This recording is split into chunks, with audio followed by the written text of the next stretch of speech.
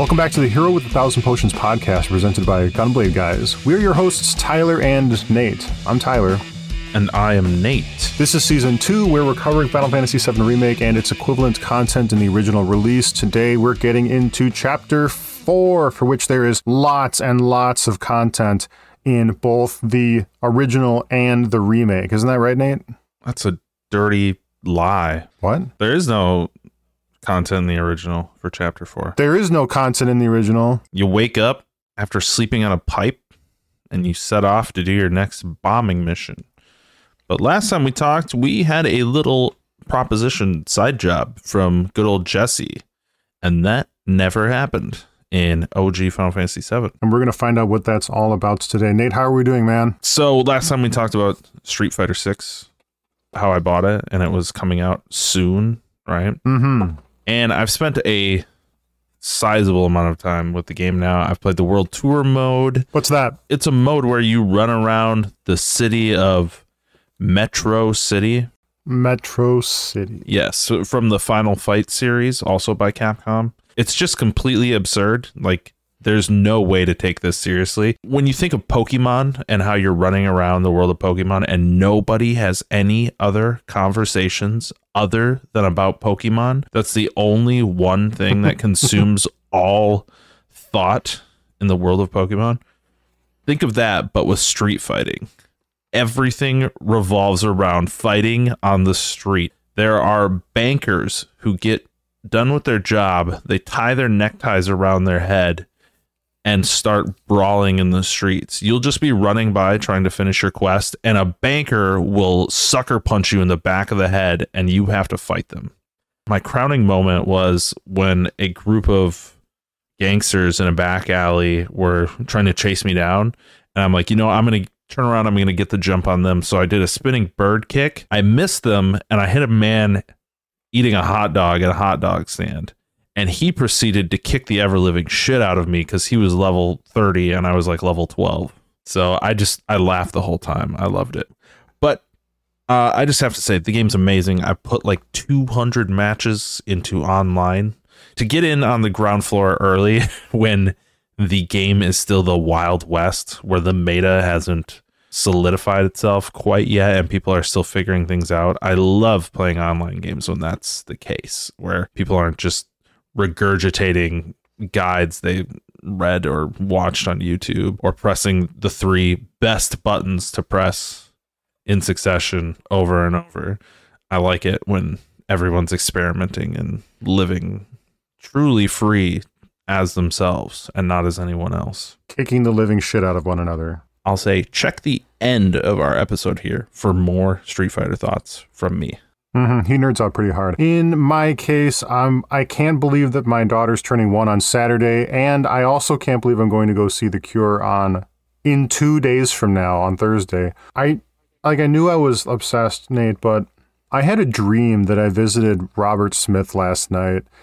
That's the singer, primary songwriter, and the iconic frontman of The Cure, and it's like I'm becoming unbearable. I'm not gonna gush like I kind of wants to, but it's getting pretty serious right now. I feel like I'm going to burst any second. Crazy.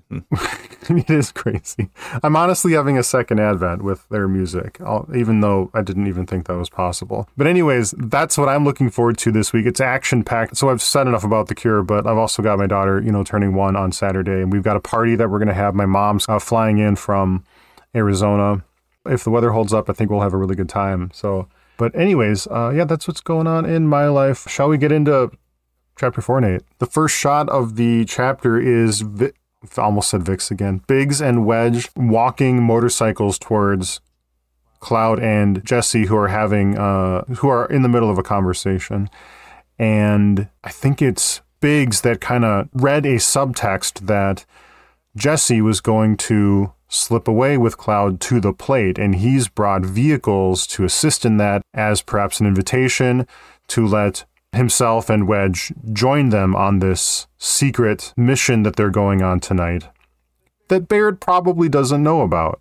Indeed. Biggs mentions that he could tell something was off with Jessie and that she probably wanted to go home and visit her mom. And that was kind of his impetus for saying, hey, you're going to need our help. You're going to need bikes. And, I have a lot of questions because, well, the first would be, what was the plan for getting there when it was just Jessie and Cloud? Did she have something set up for that? That's a good question.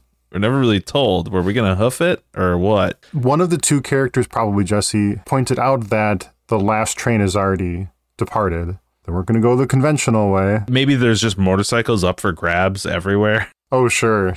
And she was going to eventually find one regardless. Because it seems like you get to the point where you're passing through the ID checkpoint, as they explained in a previous chapter, how that all works. And everything seems prepared. So, for the narrative of Big showing up and he's kind of saving our asses on this one with the bikes, it's like, it feels like this was always going to be what was happening one way or the other. So when you saw the bikes, you knew what was coming, right? Gosh, did I the first time I played it?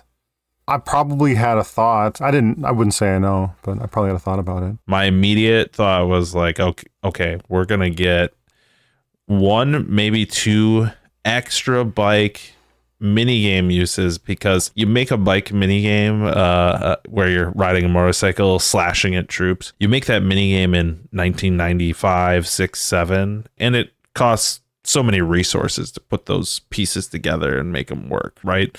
But you make that minigame in the 2015, or it's probably around like 2015, 2016 that they were working on this. And it's like, that's going to require so many resources to put all those moving pieces together in the modern gaming era that they're like, we're going to milk this bike sequence for all it's worth. So I was expecting a total of 3 bike minigames throughout the course of this game. And we'll see if we get 3, but this is our first that we're about to embark on. Yes. The first inkling I got where, hey, this ain't like original, was probably was at the end of the previous chapter where we kind of seeded this other thing we might be going on to. Oh, and also receiving an Ifrit materia.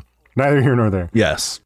So before we get into the main engagement here along the bike mission, we have a little bit of a moment between Jessie and Cloud where Jessie tells Cloud that, she went along with the boys' assumptions about, she's just going up topside to see her mom, but really she has her own secret mission and she's going to clue in Cloud here. And throughout this mission, we're going to hear her like narration in our head of what the real mission is as we're kind of doing it on the backside. But she's so distraught over this reactor explosion and her perception that she made the bomb wrong and everything that she wants to go get a new blasting agent in order to make sure she makes it right this time and she doesn't cause the amount of destruction she did previously. When you circle back to talking about Jessie before the action actually begins, what we're really here to do is to steal a weaker blasting agent from a Shinra warehouse depot. Cloud didn't know that he was going to be sneaking into a Shinra warehouse depot tonight, but that's what it takes to get the limited explosive reagent that Jessie needs. Anyways, we're off, and so we climb into our bikes. Biggs and Wedge are on one, and Cloud is driving another one, and of course Jessie is bear hugging him as they zoom up the spiral highway. What's it called? The corkscrew turnpike? Something like that. Anyways, if you can imagine, Midgar, the central pillar that holds up, the Shinra building in the center of the pie, has a highway that winds up and down it, so you can get from the plate back down to the ground level where the slums are. Corkscrew tunnel, I think that's what it's called. The train has a line like that too, but there's a highway we're learning about. And anyways, so we're zooming up it. There are no conventional residential cars at all on this highway this time of night. You might say that's a contrivance for the minigame we're about to embark on. I think the whole thing is the railway. I don't think there's a separate highway. This is the train tracks we're riding along. Now, it's a magnetic rail, it looks like, but it's definitely not meant for cars from the footage I'm looking at. Let me pan through to see if it transitions to a different area. Yeah, even when you go to the section that opens up into like the open air, the upper city, you're still kind of riding alongside train tracks. No kidding. The whole way. Huh. This setting is quite bland. Just producing the same hallway at the same curvature. It's lore appropriate, but it's kind of a boring set piece for you to do your motorcycle shenanigans on, because in the original you had these twisting roads and dips and uphills and sights to see surrounding you and everything. So out of necessity, I get that they couldn't do too much here, and it does open up a bit later, but that the setting for me was a little bit of like, oh, this is our first bike mission. I want to see the spectacle of Midgar. I want to be racing down the streets of Midgar. That would be sick, man. Do you have a favorite video game chase sequence at all, Tyler? Favorite video game chase sequence? Do you have any? I might. With a vehicle, specifically? Yes. Specifically with the vehicle. I guess that's what I've always heard them referred to as, is like, if you like hop into a car and it's not like GTA open world, do whatever you want. It's like a scripted on rails dodge stuff. You're getting shot at. You're going through set pieces, etc. Sure. I've heard those referred to as chase sequences. Okay. In that context, can't believe I'm gravitating to this, but Shadows of the Empire on N64 has a chase sequence where Dash Rendar is on a land speeder, which is like a motorbike, and they are going through the canyons of Tatooine, including like piercing through the eye of a needle at the end of the sequence. Meanwhile, Tusken Raiders and other bandit types are chasing you and shooting at you with lasers from their own motorcycle hover speeders, and I remember that being a pretty exciting chase sequence for me. Oh yeah, that's pretty good. I think they go through Beggar's Canyon. Yeah, that's right? it. I couldn't remember the location, but I think you're right about that. Yeah. For me, the perfect chase sequence, the best one I've ever played, is in Uncharted 4. I'll just say it's just absolutely crazy. You get into like a Jeep or some SUV equivalent or whatever, and you plow through an entire city just to get the fuck out of there as you're being chased by tanks and other trucks and people. At certain points, you're like hanging by a rope, being dragged through mud. The graphics are just splattering, like, what's the word? Like procedurally generated mud all over based on where you're going. It's just incredible looking, and the whole time it's just nonstop. Even there's like slight lulls where it's like, slow down, turn here, and as soon as you think, oh yeah, we lost him, like a tank will bust through a wall and start chasing you, or I think it's like a big truck with like a Gatling gun on it or something, okay. And you're like fuck, let's go, and it's just, I think I want to say it's like 10-15 minutes of nonstop action. I'd have to look that up to see if it actually lasts that long, but I just remember being like floored of like, this doesn't end. They built this whole city just for me to drive my ass through every wall and every street corner and house and plow right through it. Mm-hmm. Actually, I thought of another one. This one is more in line with your extraordinary experience. That makes my Shadows of the Empire one sound kind of grim or lame. 007 Agent Under Fire. I don't even remember what system it was for. Maybe PlayStation 2, which is it's not actually modeled after a actual James Bond game. It's its own story. But anyways, there is a chase sequence where you're in Bucharest, Romania. It's nighttime, and you are fleeing the city on a sports car. Meanwhile, helicopters with machine guns are chasing you down through the streets, and you're using your Q gadgetry to flee them and destroy them from the ground to the air, and other belligerents are on the ground as well. Eventually you hop out of that and hop into a tank, and the second half of the chase is where you can actually turn around, dig your heels in, and issue some firepower back, let's say. So I'm gonna put that one on the record as well. All right, getting back to Remake here. We have these IDs. We're zooming through, and there's going to be a checkpoint, and we pass through them. And we celebrate that we passed through them, and then I think it's Jessie says, but if they do a scan from here on out, it's all over, or they're going to find us, which is exactly what happens. We're immediately taken back to the original.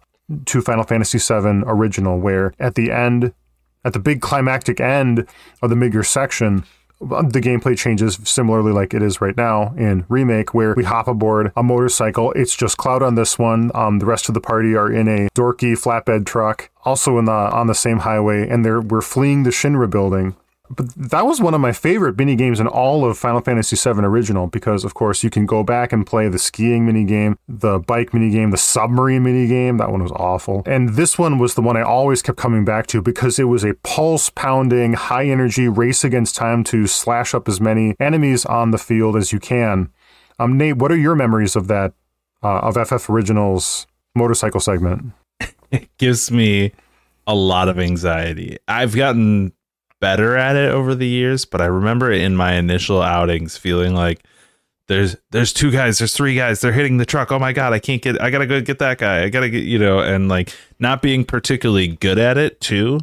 And the controls are a little bit wonky at times of like, if I'm remembering correctly, there's a certain level of input lag of like, you hit the button, but then the slash happens a solid like 3/4 of a second to a second later. I think you're right about that, and I think that the time it takes for Cloud to bring the sword over to one side to hit the enemy on his side is different depending on if it's left or right. I'm not saying that's the case, but that's what I remember, because he's riding a bike. He's got to have one hand on a handlebar, and the other one I think is it either slashes it at the side that the sword is handing, or he's got to go up over his spiky ass head to the other side and hit over there as well. Mm-hmm. In the same stroke. And I don't think that happens with the same amount of time. The thing is, there's this like, with all older games or our formative games as we were growing up, you didn't really think about any of that stuff when you were playing it because of the rule of cool.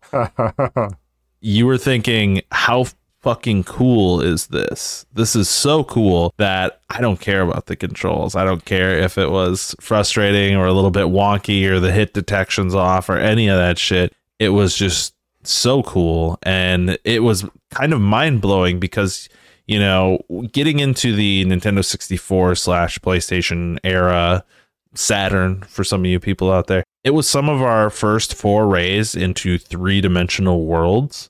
And with this one, it just felt like it was going on forever. And it was like, how big is this? What have they made here for just this segment, And now you look at it and it's a bunch of like blocks and polygons, and you could probably make it yourself in like a couple hours. But, back then that was just mind blowing. And so I think the spectacle of it all still made it as amazing as it could possibly be. Mm-hmm. Yeah, a spectacle. It was a spectacle. Now, the snowboarding minigame, that is legit super fun. That's also fun. No complaints about it, even to this day. Do you think we're going to get snowboarding in Rebirth? Oh, man. Well, they gave us the motorcycle minigame already. Yeah, I'm going to say yeah. I think we will. I wonder if we're going to get all the way to, like, the Northern Cave area in the next century, or if that's going to be part 3. We'll find out. Yep. Soon enough. In like 6 years. Like 6 years, 60 years. Our children will have to take over because we will have died. That's why we're slipping them into the conversation now. Right, so to give you guys the context, I mean, if you've played it, you know what it's like. But if you haven't, it's this is going back to Remake, is the music is high energy, it's pounding, it's a techno rocker. Listening to the song makes you feel like you want to step on the gas pedal or whatever the hell motorcycles have. I'm not a motorcycle guy. It's something like a pedal, isn't it? Fuck you guys. Mm. And then we are waylaid by Shinra forces. These are security guards also on motorcycles, which is the same type of enemy that Cloud is in combat with in the original version of this sequence. And so this is feeling very familiar. And then you attack these guys with the same skills that you do with in original, where you slash to the left, slash to the right with your sword. However, in Remake, we've introduced a few more skills. You can charge up a bar. How does that bar charge up anyways? Is it just... I think it's time-based. I don't think there's... Unless I'm wrong, I don't think there's anything I was doing that was particularly jolting it forward, per se. Sure. Unless I was just fucking doing the entire thing wrong. That could be possible, because I'll say right now, I didn't do particularly well in this minigame in the multiple times I've done it. And I don't know, maybe I'm just bad at games. Really? Oh, I did good in this then. It felt like I was waiting on that resource to kind of dispatch some of the enemies that are keeping their distance, and some of the aerial ones I was kind of waiting on my ranged attack to do its thing. So, yeah. When these Shinra forces show up, they are laying on the machine gun onto both our motorcycle and Biggs and Wedge's. Biggs and Wedge's motorcycle has a health bar, and so there is a bit of a race against, well, not time, but damage, to keep them alive and, of course, keep yourself alive. But you're the one that can actually take these guys down. Those other skills, by the way, so when you charge up that bar, probably by time, one of the skills is you can do a spinning slash around yourself, which is, I think, a move that I saw in Advent Children, because there was a motorcycle fight in Advent Children near the end.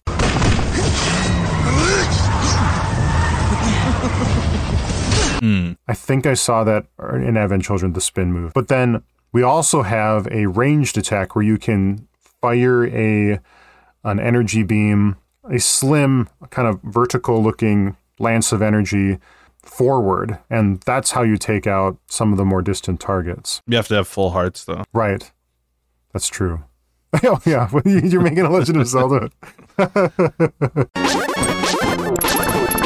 I'm just agreeable. Yeah. It's funny.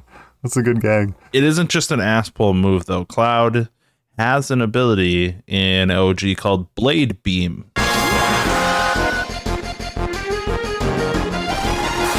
Oh, yeah. I did not even think about that. Mm-hmm.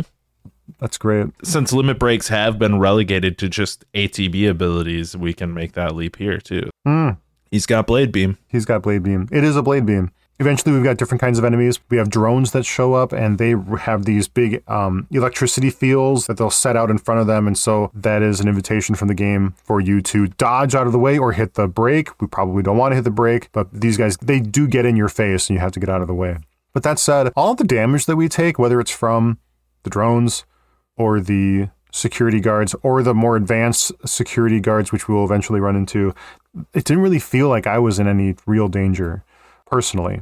This goes on for a few minutes, and it's an action-packed, exciting few minutes. After a few waves of these enemies, we get a brief vision of somebody else who's just kind of idling at the side of the corkscrew tunnel. Yeah, Tyler, we attract the attention of a charismatic motorcycle enthusiast. Insane person. Yes, and more importantly, an active soldier, all caps, member. He says, "Splendid. I've been looking for a new dance partner." Woo! Splendid! I've been looking for a new dance partner. Seems that law breaking is not what this guy's interested in us. It's the possibility of a legit rival. Yeah, he's an adrenaline junkie. His name is Roche. He comes on the scene. He does some sick bike flips and spins, almost as if the 1,200-pound monstrosity that he's got between his legs is like a skateboard to him, and he's Rodney Mullen. He could write in cursive with this bike. Yes. He's extremely agile on this bike. I don't know if this is a manifestation of the Mako cells that he's injected with in the same way that they're injected into Cloud, where his hand-eye coordination is like godly, but he is that good at his motorcycle that he can do pretty much anything with it. Like a ballerina with their streamers, that they're waving around or whatever. Yeah. He's just waving this bike around. But you know what? It gives more context to things we saw in Advent Children. Again, you were talking about people fighting in the air and doing sick flips and everything. It's like, it kind of makes me think now that what we were seeing in Advent Children, that if you become a member of Soldier, you have to take an elective of bike flipping 101 because they all can do it. They all can flip their bikes around. We've seen Cloud do it. We've seen, they weren't a member of Soldiers, but we've seen in some other zesty boys flipping their bikes in Advent Children as well. And it seems like it's just it's part of the Soldier DNA. Is they give you your first bike, and then by the end of the week you got to be able to do spin it between your legs, otherwise you're out. Cloud has an honest-to-God quote at the beginning of this sequence where he says that all people in Soldier are trained in driving a motorcycle. Yeah. You do There's also another really pertinent quote that comes from actually a nobody in here, just a random soldier, is that when this guy shows up, the other soldiers are like, break off before he gets here. Essentially, they are scared shitless of this guy. Forgive the confusion here on audio because I can't all caps my mouth. But if you're a Shinra soldier and a member of Soldier shows up, you would think, yay, we've got backup. Great. But these guys are scared of him. And why is that? Because he's an insane person. Because when he shows up, he starts slam dunking his own troops for no fucking reason. They don't call him an ex-soldier. He's a soldier, but he's slaying these grunts anyways. It doesn't make any sense. Murdering a Shinra security force on a bike is just cheap thrills. It's like a vampire feeding on a rat. It's surviving, but it's not going to give you what you need. And there's a weird meta commentary here that the soldiers have reached such heights, they're of so much value to the greater Shinra machine that even being a part of the Shinra machine itself, you're still nothing if you're not one of these guys. You're still a disposable little peon in light of what some of their greater heights have achieved, I guess, when it comes to warfare. Now, there's a couple things I'll note about him before we move on, and then we'll hit the ground running hard here. I think it's insinuating or said somewhere that he is a third-class soldier, whereas we've heard Cloud say he's first class. And it's interesting because in the game Crisis Core, we've seen the delineation between classes, and what that's shown to be is just you get a different colored sleeveless turtleneck when you move up classes. Cannot be serious. Yeah, but I'm seeing him. He looks like he's wearing a mixture of generic soldier armor and the soldier outfit. So I'm getting maybe it's a little bit of a retcon here that a third class, they don't get their turtleneck yet. You earn your turtleneck when you get to first class because he's got kind of a mix going on. He still has the soldier symbol belt on him, but his shoulder pads are more of the generic troop shoulder pads. I know that in Crisis Core we meet Genesis and Angel, but I haven't played that game to its end. And so this is pretty much my first experience meeting another soldier. Because in original, he's the only other soldier you meet minus Sephiroth. There are actual soldier members in the original. They're just random battle guys. Oh, where do you fight them? The first encounter with a soldier member in original Final Fantasy VII, I believe, is in the Shinra building before you leave Midgar. You can steal the sword Hard Edge from one of them. And it's a sword you can completely miss, but is the canonical sword that Cloud is wielding when he's riding his motorcycle when you escape from Midgar, because in the manual character art, it shows Cloud on a motorcycle and he is not wielding the Buster Sword. He's wielding the Hard Edge.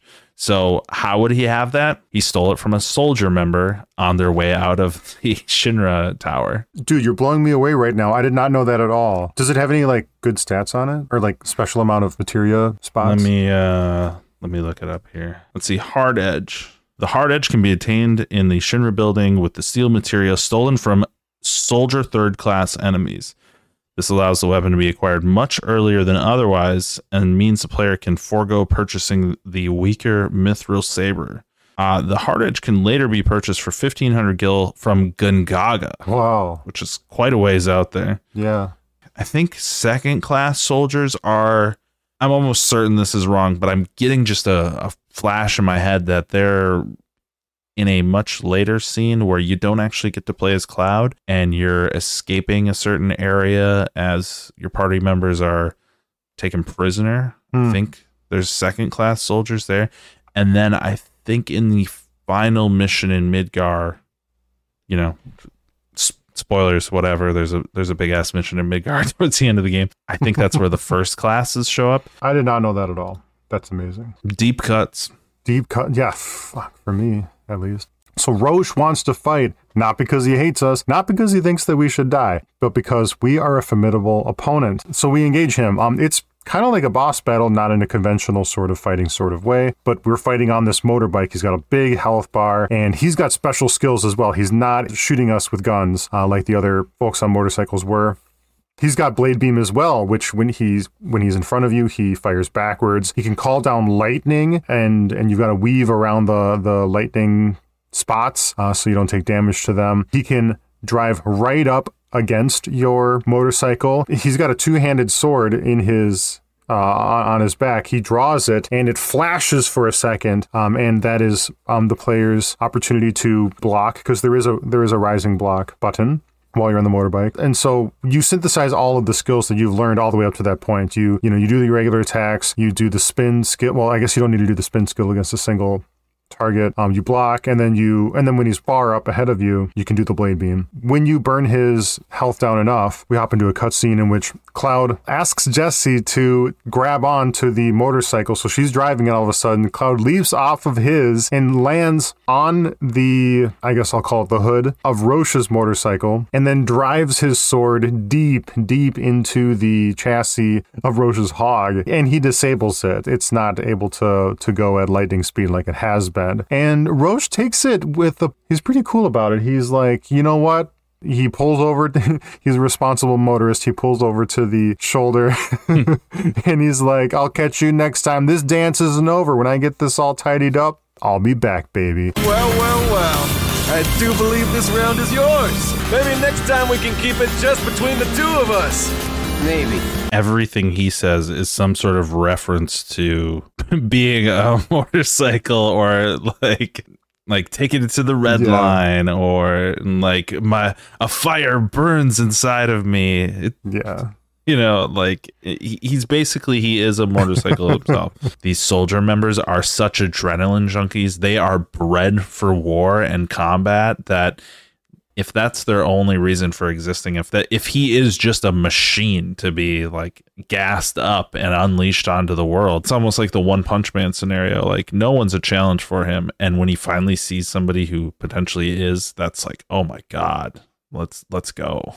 When the adrenaline drains out of everybody, Jessie continues to flirt and even cops a feel on Cloud's chest from behind. He's kind of like, oh, but doesn't really acknowledge it. And we arrive at the Sector 7 Employee Housing District. The high-energy pumping music has gone away. Things are very placid and quiet and nighttimey, and there's not much going on. It's a very peaceful night at the Sector 7 Employee Housing District. Here is where Jessie's parents live. So in order to access this Shinra depot, we have to steal a security card from Jessie's father. And so what the plan is that Jessie, Biggs, and Wedge are going to spontaneously show up for pizza in the middle of the night, which mysteriously Jessie's mom is more than welcome to provide for her daughter and her friends. Meanwhile, Cloud is going to sneak around the back of the house and enter the room where they suspect the key card is in, take it, slip out, rejoin with everybody at the end of the pizza party. It's interesting because when we're sneaking in, there's a little scene with like 3 cats hanging out. They're all buddies. And then there's a 4th black cat on the side that stands alone. And Cloud gets this like look in his eye of like, that's me. I'm the black cat. Oh, you read some subtext into that? Oh, yeah, because the 3 cats moving as one, that's the members of Avalanche doing their thing. And the 4th cat is kind of, in my opinion, kind of looking on longingly, like he wants to be a part of the group, but because he's a black cat, he's bad luck. He's damaged goods by all superstitious rites, you know? Interesting. He stands apart.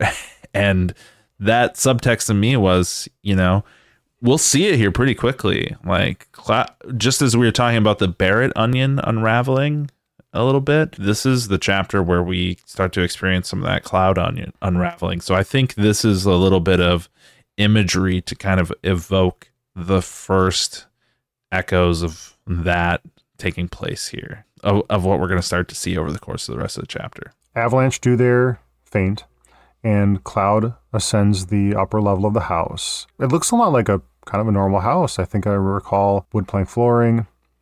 Jessie's in our head as Cloud walks through the upper level of the house, reminding him that he shouldn't go into one room, should go into the other, and where exactly the keycard is. To our surprise, we open the door to the room where the keycard is in, and Jessie's father is lying on a bed in something that's like a variation of an iron lung. He's sick, and this is kind of the first weird learning about that. And as we look around the room, we have a chance to kind of inspect certain elements of it. Yeah, there's pictures of Jessie in the room strewn about, and she was an actor and I guess a singer. There's kind of a shot of her belting one out underneath spotlight, and she's lying to her family that she still works at the Gold Saucer. And as we're looking at these, you can hear the muffled sound of the crew eating pizza without me in the other room. And you know what? Kid me was right. It is because of that fucking pizza that everyone below is suffering. Huh. Everyone up top has pizza. They actually have pizza, it turns out. Yeah, they get the pizza. You have to break through and fight a soldier member, but you get the pizza if you come up top. And it's really, really tasty. I mean, Wedge eats like an entire pie himself. Mm-hmm. On Jessie's dad's work, I don't know, what do you call it, like radiation suit or something? Hazmat suit? Yeah. It says that his job was reactor maintenance supervisor. You want to know something interesting, Tyler? I want to know all the interesting things. My wife's job is reactor maintenance on a nuclear submarine. So hopefully she won't end up hooked up to a life support system at some point in our future here. But she is EMN2, electrician's mate, nuclear, second class. She does not have her turtleneck yet.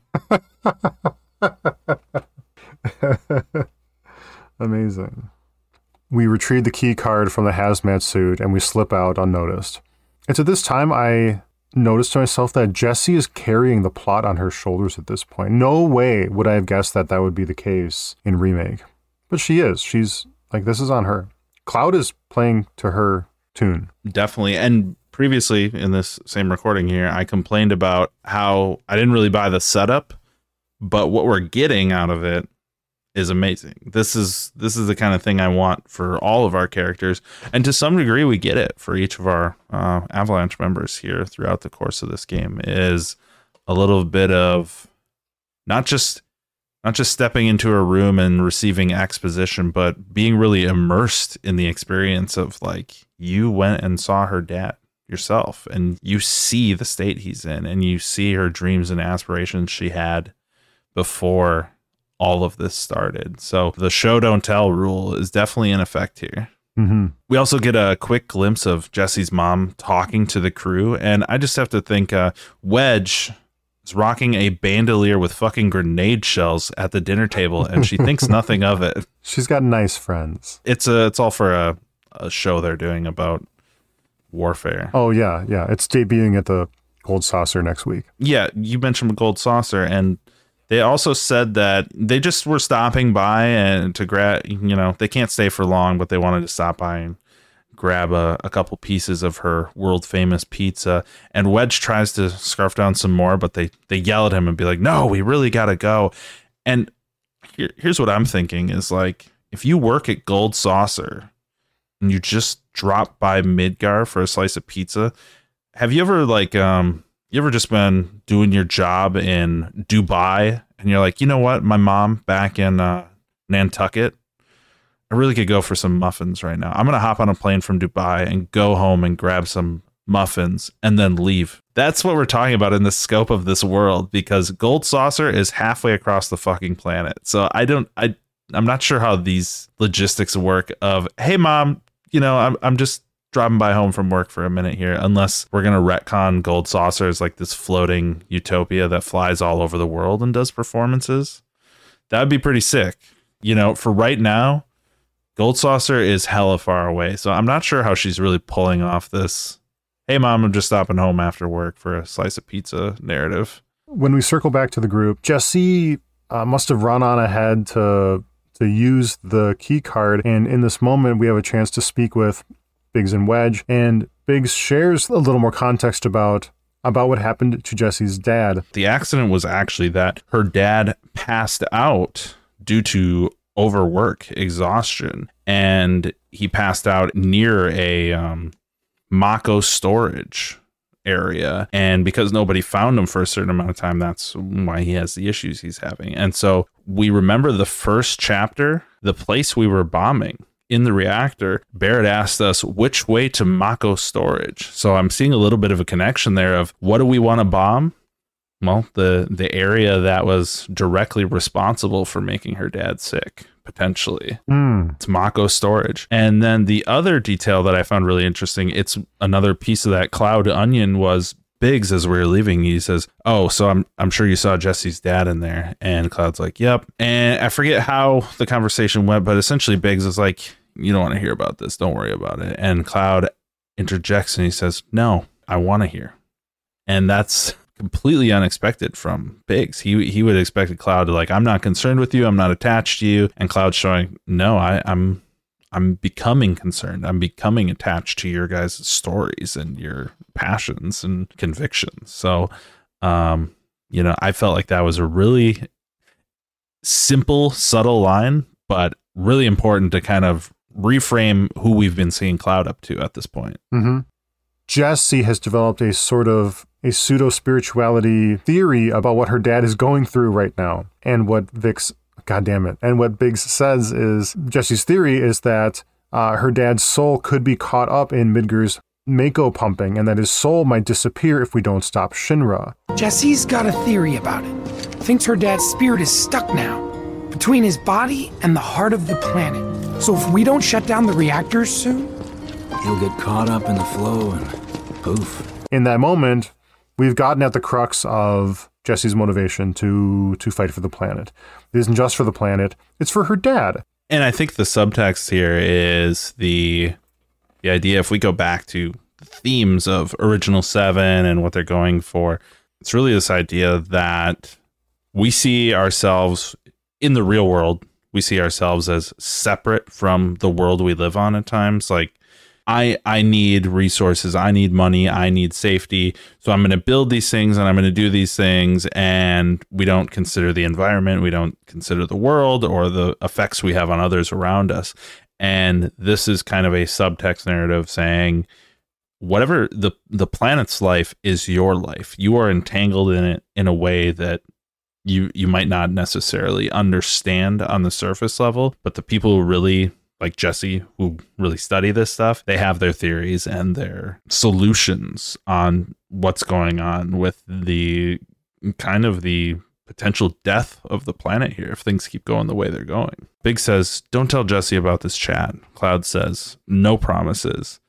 And then Wedge interjects, "Be serious, Cloud. She'll beat the shit out of us." He's serious, Cloud. She'll beat the shit out of us. And I love that line so much. So the real gig as we arrive on the scene is to create the diversion while Jessie raids the place. And we kind of get a giant explanation of how this is all going to work out that we don't really need, because that was the exact same job we had on the very first mission. Was Cloud is the diversion. His job is to raise hell while the other guys slip in and do their thing. Once we slip in, we enter a guardhouse, and they're missing. No, they're not missing. They're dead. And this brings a spell of dread over our group. And then what is it that Cloud sees that makes him flash back? Is it like a wind turbine? A wind turbine. Like something, just a fan sitting on top of a building or something. But we flash back to Nibelheim. We are adolescent Cloud and Tifa again. We've already talked about this scene, but only in the context of original. We are going through that scene now. We get to see the Nibelheim Center Square, the wood water tower, and they have the same conversation underneath it. "I'm going to be a soldier. Promise me you'll save me if I get into trouble." Reluctant, yes. No shooting star. Oh, no. Cut content.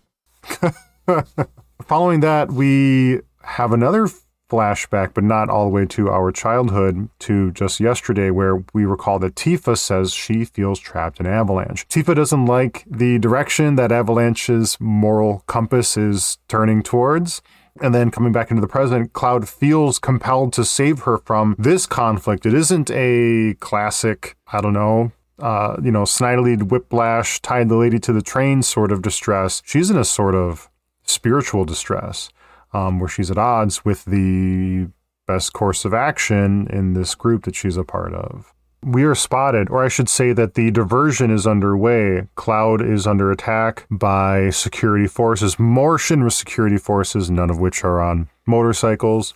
First, it's an easy swarm of guards, then riot troopers with the big shields and electrical batons join the fight, while other guards fire rockets down at you from an upper level. Meanwhile, Wedge is, we'll get to Wedge in momentarily, but I think it's Biggs that has ascended to that upper level and is supposed to be strategically taking out these sniper positions while we're creating chaos on the ground in this big yard. There's I think like a missile cannon that pops out of the floor, and he says on it, and then a few minutes later we get a quick cut of him just like kicking the thing over the edge. It's like, did nobody button this thing down? Is it just precariously placed up there? Either that or he's got a very powerful kick to him. If he had a special fun weapon that did a special fun thing, we probably would have known about it by now. Mm-hmm. So maybe he what am I getting at? Maybe he does have pretty righteous kicks. Anyways, so when that scene is over, we have dogs to contend with now. They're chasing Wedge. He's kind of got this a silly, cartoonish moment to him where he's being chased by these dogs that are certainly going to rip him to pieces if they catch up with them, and they are nipping at his ass as he hauls ass around the room.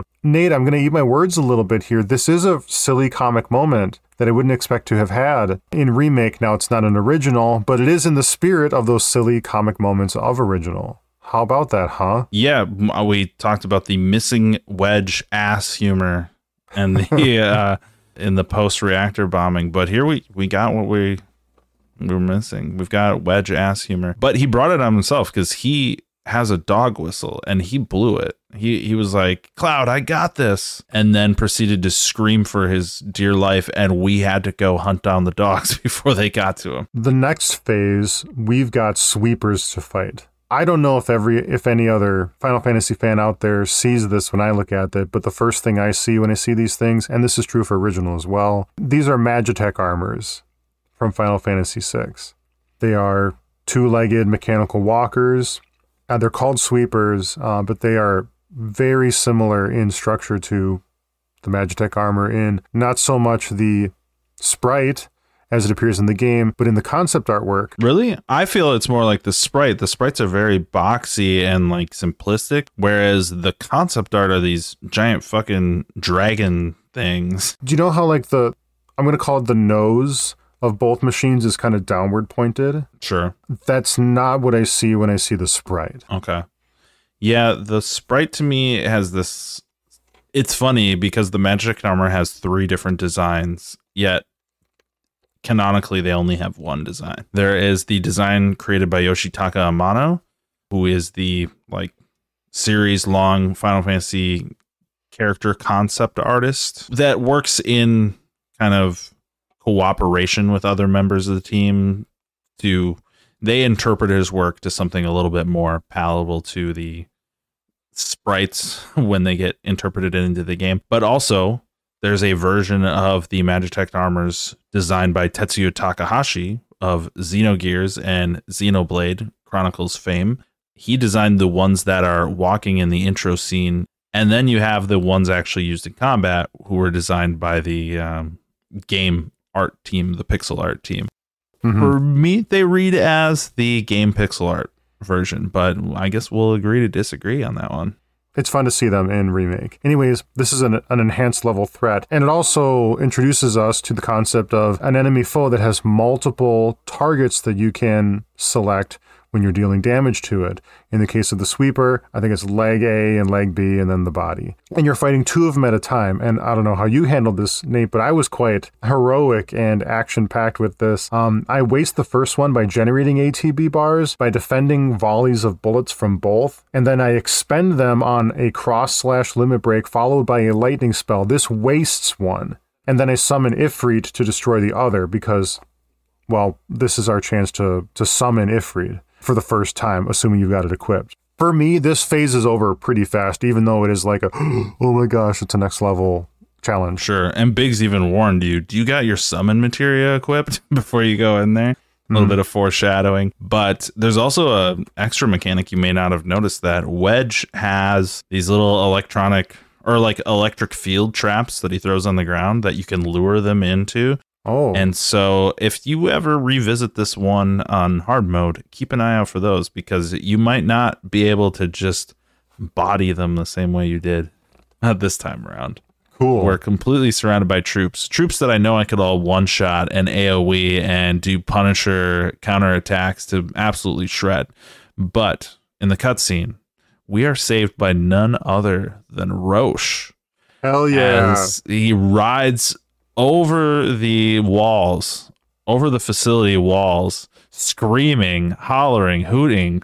And he's got his sword up high up in the air like he's like cavalry coming down the mountain, laughing like a madman. You mentioned that sword earlier. I'll point out, same sword that your main hero of Crisis Core will have equipped at the beginning of the game as a fellow soldier member. So this no shit. This weapon is standard issue. I have to go back and play my Crisis Core, don't I? If you feel like it, it feels a lot better to play than it did before. It's getting louder and louder in the conversation. And part of me is like, I think I'm going to be able to do this season better if I did. Maybe. Oh, shit. I'm halfway through Nier, though. Let's keep her moving. So Roche steps in and the troops know well enough. Like I said earlier, those guys on the bikes were scared of him. But it seems like this guy is well known within the company. You keep your distance when he shows up. You do not get in between him and his passions. And he wants to throw down with just Cloud. You know what I want. A second dance. Just the two of us. And this is his opportunity. He gets off the bike. He doesn't want to go on another bike ride. He's mano-a-mano with Cloud. He's got a mega elixir in his pocket and he lays it on us. Yeah. And this is a big Goku energy. I don't know if you know what that means. It's the thrill of battle being all that matters. So, for instance, on several occasions in Dragon Ball Z, Goku has given his enemies a healing sensu bean during battle. And what that is it's like a little jelly bean grown by God.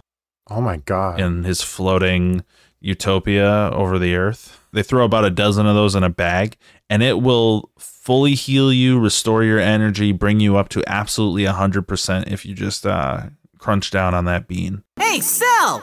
Sensu bean! No! What? Why? What? I'm just playing fair. Pretty convenient plot device throughout all of Dragon Ball Z. And Goku is straight up giving it to his enemies because he wants to battle them when they're at their very best, not when they might be at a disadvantage or exhausted from the other team members. He wants to push them to their absolute limits and know that he won fair and square. Even when the person is threatening to blow up your planet and kill everybody you care about, the right answer for Goku is still, well, I gotta beat him fair and square. Who cares if the universe hangs in the balance? It's all about the fight. And so that's where we're getting here.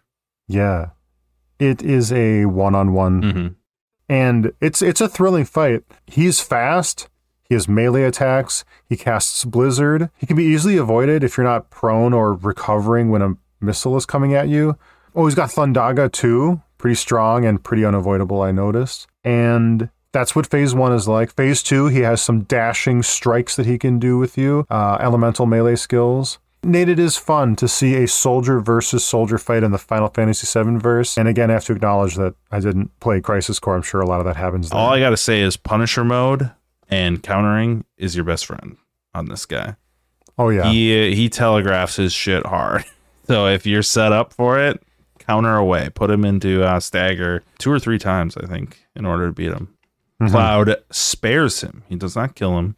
And he asks, are you satisfied?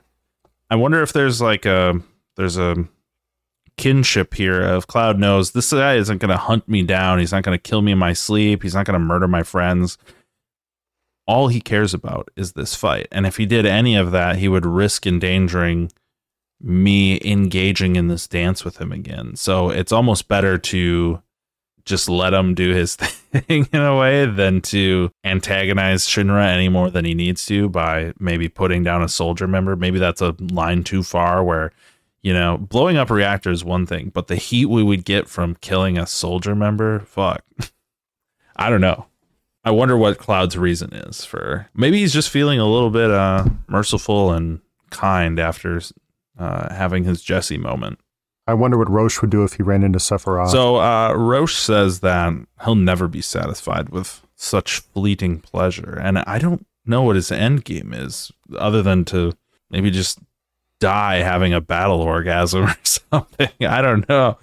But he hops back on his bike, which is apparently fixed now. He did some repair in the midst of this mission, and he uses it to just drop kick all of the mechs encroaching on us, all of the Magitech armors riding in, and again using the bike as a weapon itself, just smashing it into things and then riding off, hooting, hollering, living the dream. He's a cowboy, baby. Absolutely. After he leaves, we are under attack by even more security forces. We're feeling overwhelmed, and and we get a hell of a left turn here. We are saved by a rebel army from which Avalanche is a splinter cell. A bunch of people in like mustard yellow colored outfits descend down rappelling ropes that just arrived serendipitously and engage in an actual firefight with all of these other security forces, which gives us some cover to leave. But Cloud's head is spinning about what's going on, so's mine, and what Biggs quickly fills us in about it is such a horse pill to swallow, is that these guys are a military group allied with Wu Tai. Wu Tai has been in a civil war with Midgar for some time. Is it civil? It's not a civil war. It'd be a foreign entity, right? Sure. Yeah. No, it's not a civil war. It's a proper war. It's essentially America versus Japan. Another Avalanche cell. Our holier-than-thou friends from the old guard. It's always their way or the highway. Lately, they've been a real pain in the ass. We've been on the outs ever since our cell got labeled too extreme, though they're the ones running around with mil-spec gear. Word is, they cut a deal with Wu Tai.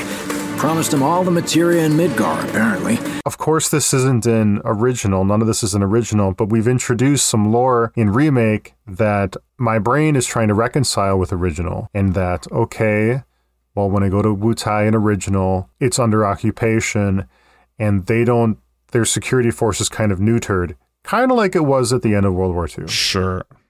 Or after the end of World War II. Now, there's a few things happening here that I can kind of crack open for you if you like. Yeah, please. First off, these guys do not look like the ragtag unit that we Avalanche members are. They've got a coordinated outfits of tan, camo, balaclavas, and berets on. And when they bail us out, they say, your team shouldn't be here. And, you know, as you mentioned, we're kind of the more extreme version of Avalanche than these guys. So I wonder if these guys are a little bit more in line with Tifa. You know, not as violent, not as revolutionary, agitation of the status quo in Midgar in their operations of like, we're going to slow down supply lines. We're going to turn off the AC for a day. Like, whatever. Well, they're engaging in a proper firefight. These guys, I don't know. I kind of wonder if this is a translation issue, because what I'm seeing right now is a surprise fight. But what we're doing is like surgical bombing missions. And I'm not so sure that like engaging in like open warfare is any more like radical than surgical bombing. Yeah, and these guys look extreme as well. According to what the game says, Barrett is the one who is too extreme for these guys.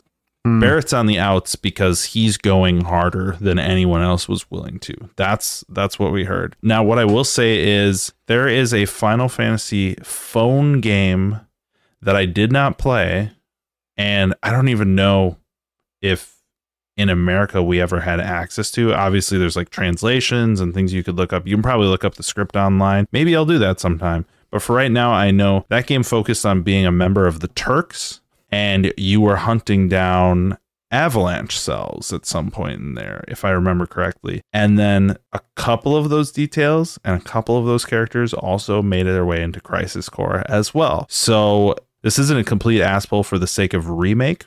there is a little bit of ground laid by compilation of Final Fantasy VII that Barrett isn't the only leader of what Avalanche is. And then lastly, this game, we'll discover this later, so I'm not going to spoil it, but they're also using this to tug on the slightest, tiniest little detail from OG that I will mention later when we get there. But I'm going to lay the groundwork here just so we remember to come back to it. It isn't our fault. You're talking about Before Crisis, I'm sure, that Before Crisis didn't come out in America. Mm-hmm. I feel thankful that we're able to comment on it despite that. So sure. Good on you. And then lastly, the little mention of like the Wutai like dissidents helping out Avalanche. I haven't actually played it, but we do know that there's some element of that in our DLC for this game and the Intergrade version. Yeah. So we'll get to that later. We'll cover that. But I feel like Biggs was kind of laying the groundwork for that a little bit as well to let us know, hey, there's some other there's some people you might meet later. Can't wait to get into it. Too bad they're all not wearing Moogle mascot ponchos. It's a fun reference because the Moogles in Final Fantasy VI were the ones responsible for like helping the Resistance out and rescuing Terra. So Mog's a badass. He's a freedom fighter. He is a badass. Yeah. It's a magical berserker. It's awesome. Right. So in the confusion, we slip out of there unharmed. Not totally unharmed, actually. Jess Wedge got his ass nibbled or singed or something like that. We get more Wedge ass humor. He got his ass bit, but now he's talking about that he got his ass shot too. So we've got maybe both cheeks have received an incursion of some kind. His ass is having a really bad day. Jessie just straight up moons him, takes a look and says, "Your ass is fine," and then gives him a loud spanking. Spanking suggests she does it more than once. And tells him to walk it off. And she slaps him once. You guys are the worst. Your ass is fine. Maybe singed, but the only casualty is your underwear. This is like a bruise or a mild burn at worst. Yeah, I guess it's one slap. I mean, you can spank someone. You can do a singular spanking, right? Yes. Okay. Sorry, I'm going to get composed again. Yeah, you're good. There's just something on this moment. Jesse's attraction level like went up a few points in this scene. How so? Spanking a dude's ass. Spanking a dude's ass. And he didn't deserve it. His ass is injured and she slapped him anyways because tough. We escape to a maintenance platform under the plate where Jessie unboxes some parachutes. But there's only two. Cloud and Wedge are shoot buddies. Wouldn't it make sense for Jessie and Wedge to pair up, the heaviest and lightest member? But no, we get Wedge on our back. Or no, we're on Wedge's back, actually. We're probably on Wedge's back because if we have a parachute failure, we're probably going to die. I don't think that crossed their minds, if we're being honest. No, probably not. I mean, you're falling. It isn't just that you're being crushed by another man, but, you know. We get the delightful line, hey, why are you being such a hard-ass, bro, from Wedge about ushering him off the ledge. And Cloud says, I'm not your bro. Give me a minute. No, Why you have to be such a hard ass, bro? I ain't your bro. Oh, yeah. He's definitely perturbed by the bro. Spicy take. Maybe if you had a harder ass, Wedge, you wouldn't have these issues. Wedge is throwing stones. So Jessie had a clever way to get back down to the slums.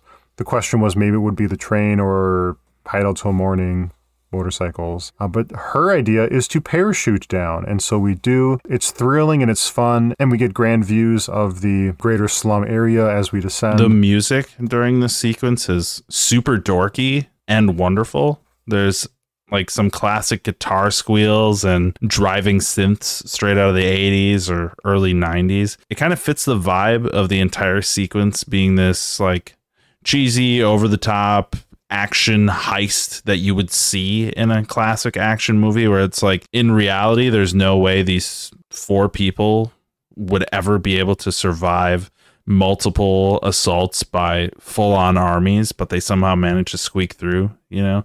When we descend, we part ways with Wedge. He shows us his kitties.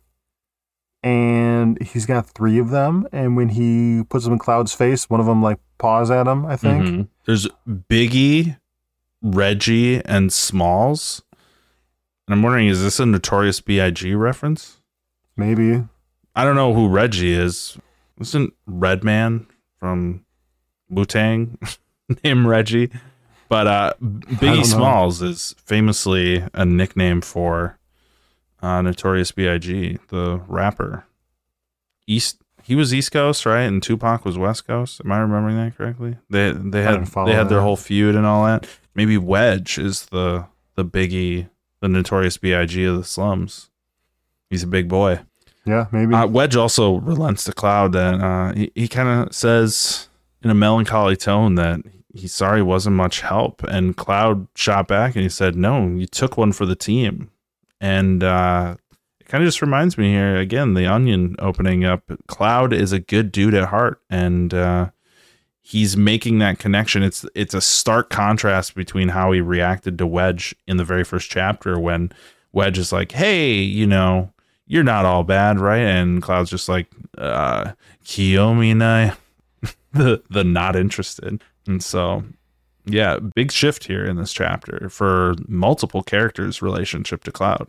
Jessie invites us to swing by her place after so I can pay you in full. In quotes. Swing by my place after so I can pay you in full. Are we in love with Jessie Raspberry in this moment? She knows she's crossing Cloud's line, and she's detecting that he likes it. She's putting the squeeze on him here. And Cloud can't completely hide that he's flattered. I don't know. You read that differently? Well, so when we get down to the ground level, when we get to Jessie's house, she says, hey, come see me tomorrow night.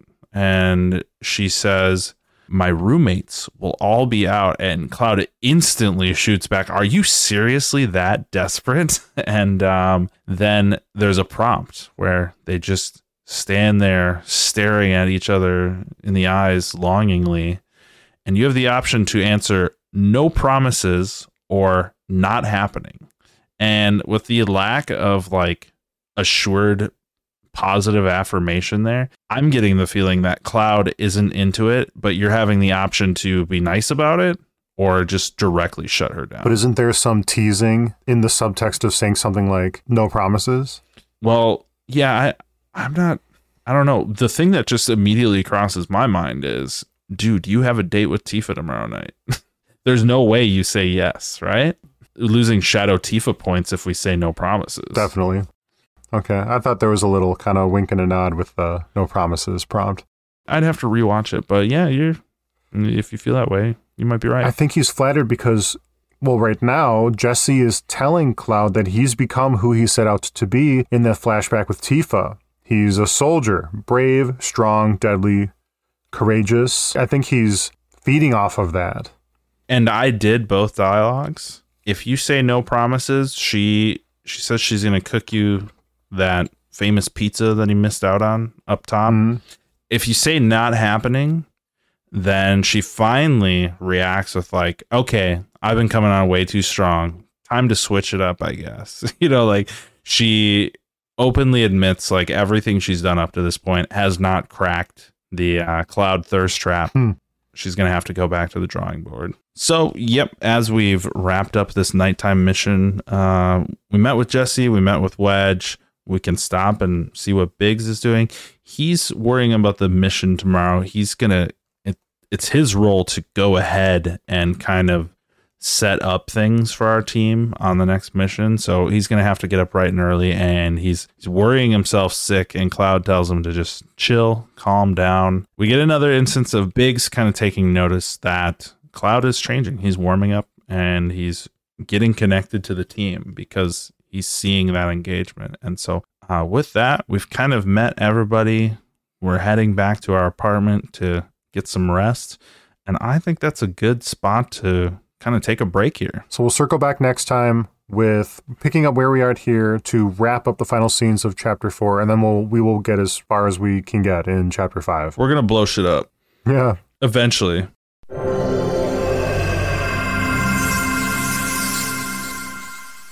Thanks for listening, gang. The Hero with 1,000 Potions podcast is a production of Gunblade Guys. That's us, Tyler and Nate. Think about liking us, subscribing to us, 5-starring us, writing a review about us, and telling a fellow game liker about us too. You can find us on YouTube and Twitch as Gunblade Guys. You can also join us on Discord with a link you can find in our podcast description, and also in that paragraph is a opportunity to tip us if you please. And whatever you do not email us at gunbladeguys@gmail.com. Stop it already.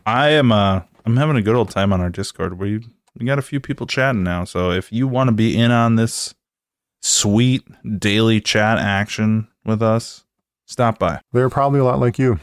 All right, Tyler, Nate, out. Peace out.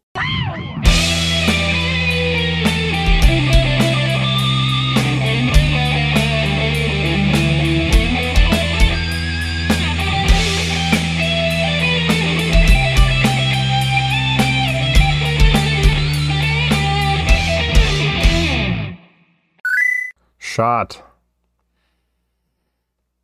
Move you over here. Shot my love today. I shot my love today. Would you cry but me? We've made this joke before.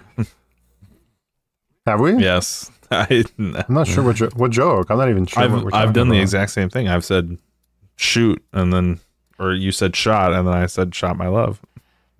Oh. And I think you saying well, the first time you did it, it blew over my head. Yeah, I think this was like early on in Xenoblade, and potentially the exact same progression of events happened. Lastly, the thing I'll say about this, not to go on too long, is for me personally, this is the first time that a Street Fighter game, in playing the main game, the World Tour mode is just goofy and fun for extra side content, but playing the main game, playing with people, playing the arcade mode, this is for me the first time that the game deserves the title of Street Fighter. Since Street Fighter 3 of like 1997, 1998, I played 4 and it was fun and I had a good time, but it just fizzled out and I never really returned to it after I kind of sucked down all its content. I played 5, which eventually got better and got more content, but launched in an absolutely dog shit, horrific state. And I was just completely disappointed in 4 and 5, whereas I still play 2 and 3 to this day, and alpha games as well. I will boot those up and play those as if like they're forever games for me. They will never not be playable. And I don't know, maybe this will shake down differently over time, but right now I'm feeling the same way about Street Fighter 6. So this might be long. So if you want to cut this down or put it at the end instead, like, or like I could say, here, I'll do this. I'll record this right now, and then you can use it if you feel the need to. I have a lot to say about Street Fighter, Tyler, but I don't want to go on too long. So I'm literally having difficulty controlling myself. Wow. And it's making me intolerable around my wife as well. Sure. I just want to say the only real celebrity dream I can remember ever having is that I was hanging out in a hot tub with Jeff Bridges after I had met him when visiting the Ellen show. You shared this in another outtake. I did? Okay. Yeah, you did. And then I mentioned another thing. Okay. That's really funny, though. Yeah, all right. Well, that's your only celebrity dream? It's the only one I can really register. And I'm not even, like, I'm not a huge, like, he's the dude. Yeah, sure. But I'm, like, not a Jeff Bridges stan. So I don't know where that comes from. But, yeah, let's throw this in the outtakes. You know, if we've got some new people, they can be brought in on the Jeff Bridges journey. Dude, I dreamed I met all of the Sailor Moons.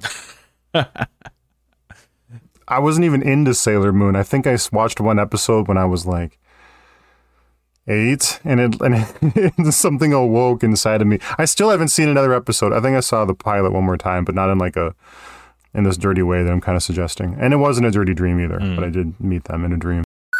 Yeah. So if you want to keep all that in and then say that. No, you can correct me. I'm not ashamed of that. where we complete a certain amount of wave of enemies, where we take out a certain amount of waves of enemies. Where we take out a certain amount of waves of enemies. Does that make sense? Sweet. Nate, Hey, I have to pee. I have to split Yes. real quick. What were you going to say? I was gonna say, can we stop recording? Because I'm getting alerts that I'm dropping frames, so I have to look into this. So now, if you're a sin, Biggs shares a little more context about what happened to Jessie's dad. About what happened to Jessie's dad, and I think Jessie. the sub. Oh, go ahead. No, I need to be rescued. Get me out of here. Oh, I missed the line. Hey, can I? Sorry, editing lord. I have another interjection. Walk it off, you pussy. No, don't use it. Walk it off, you pansy.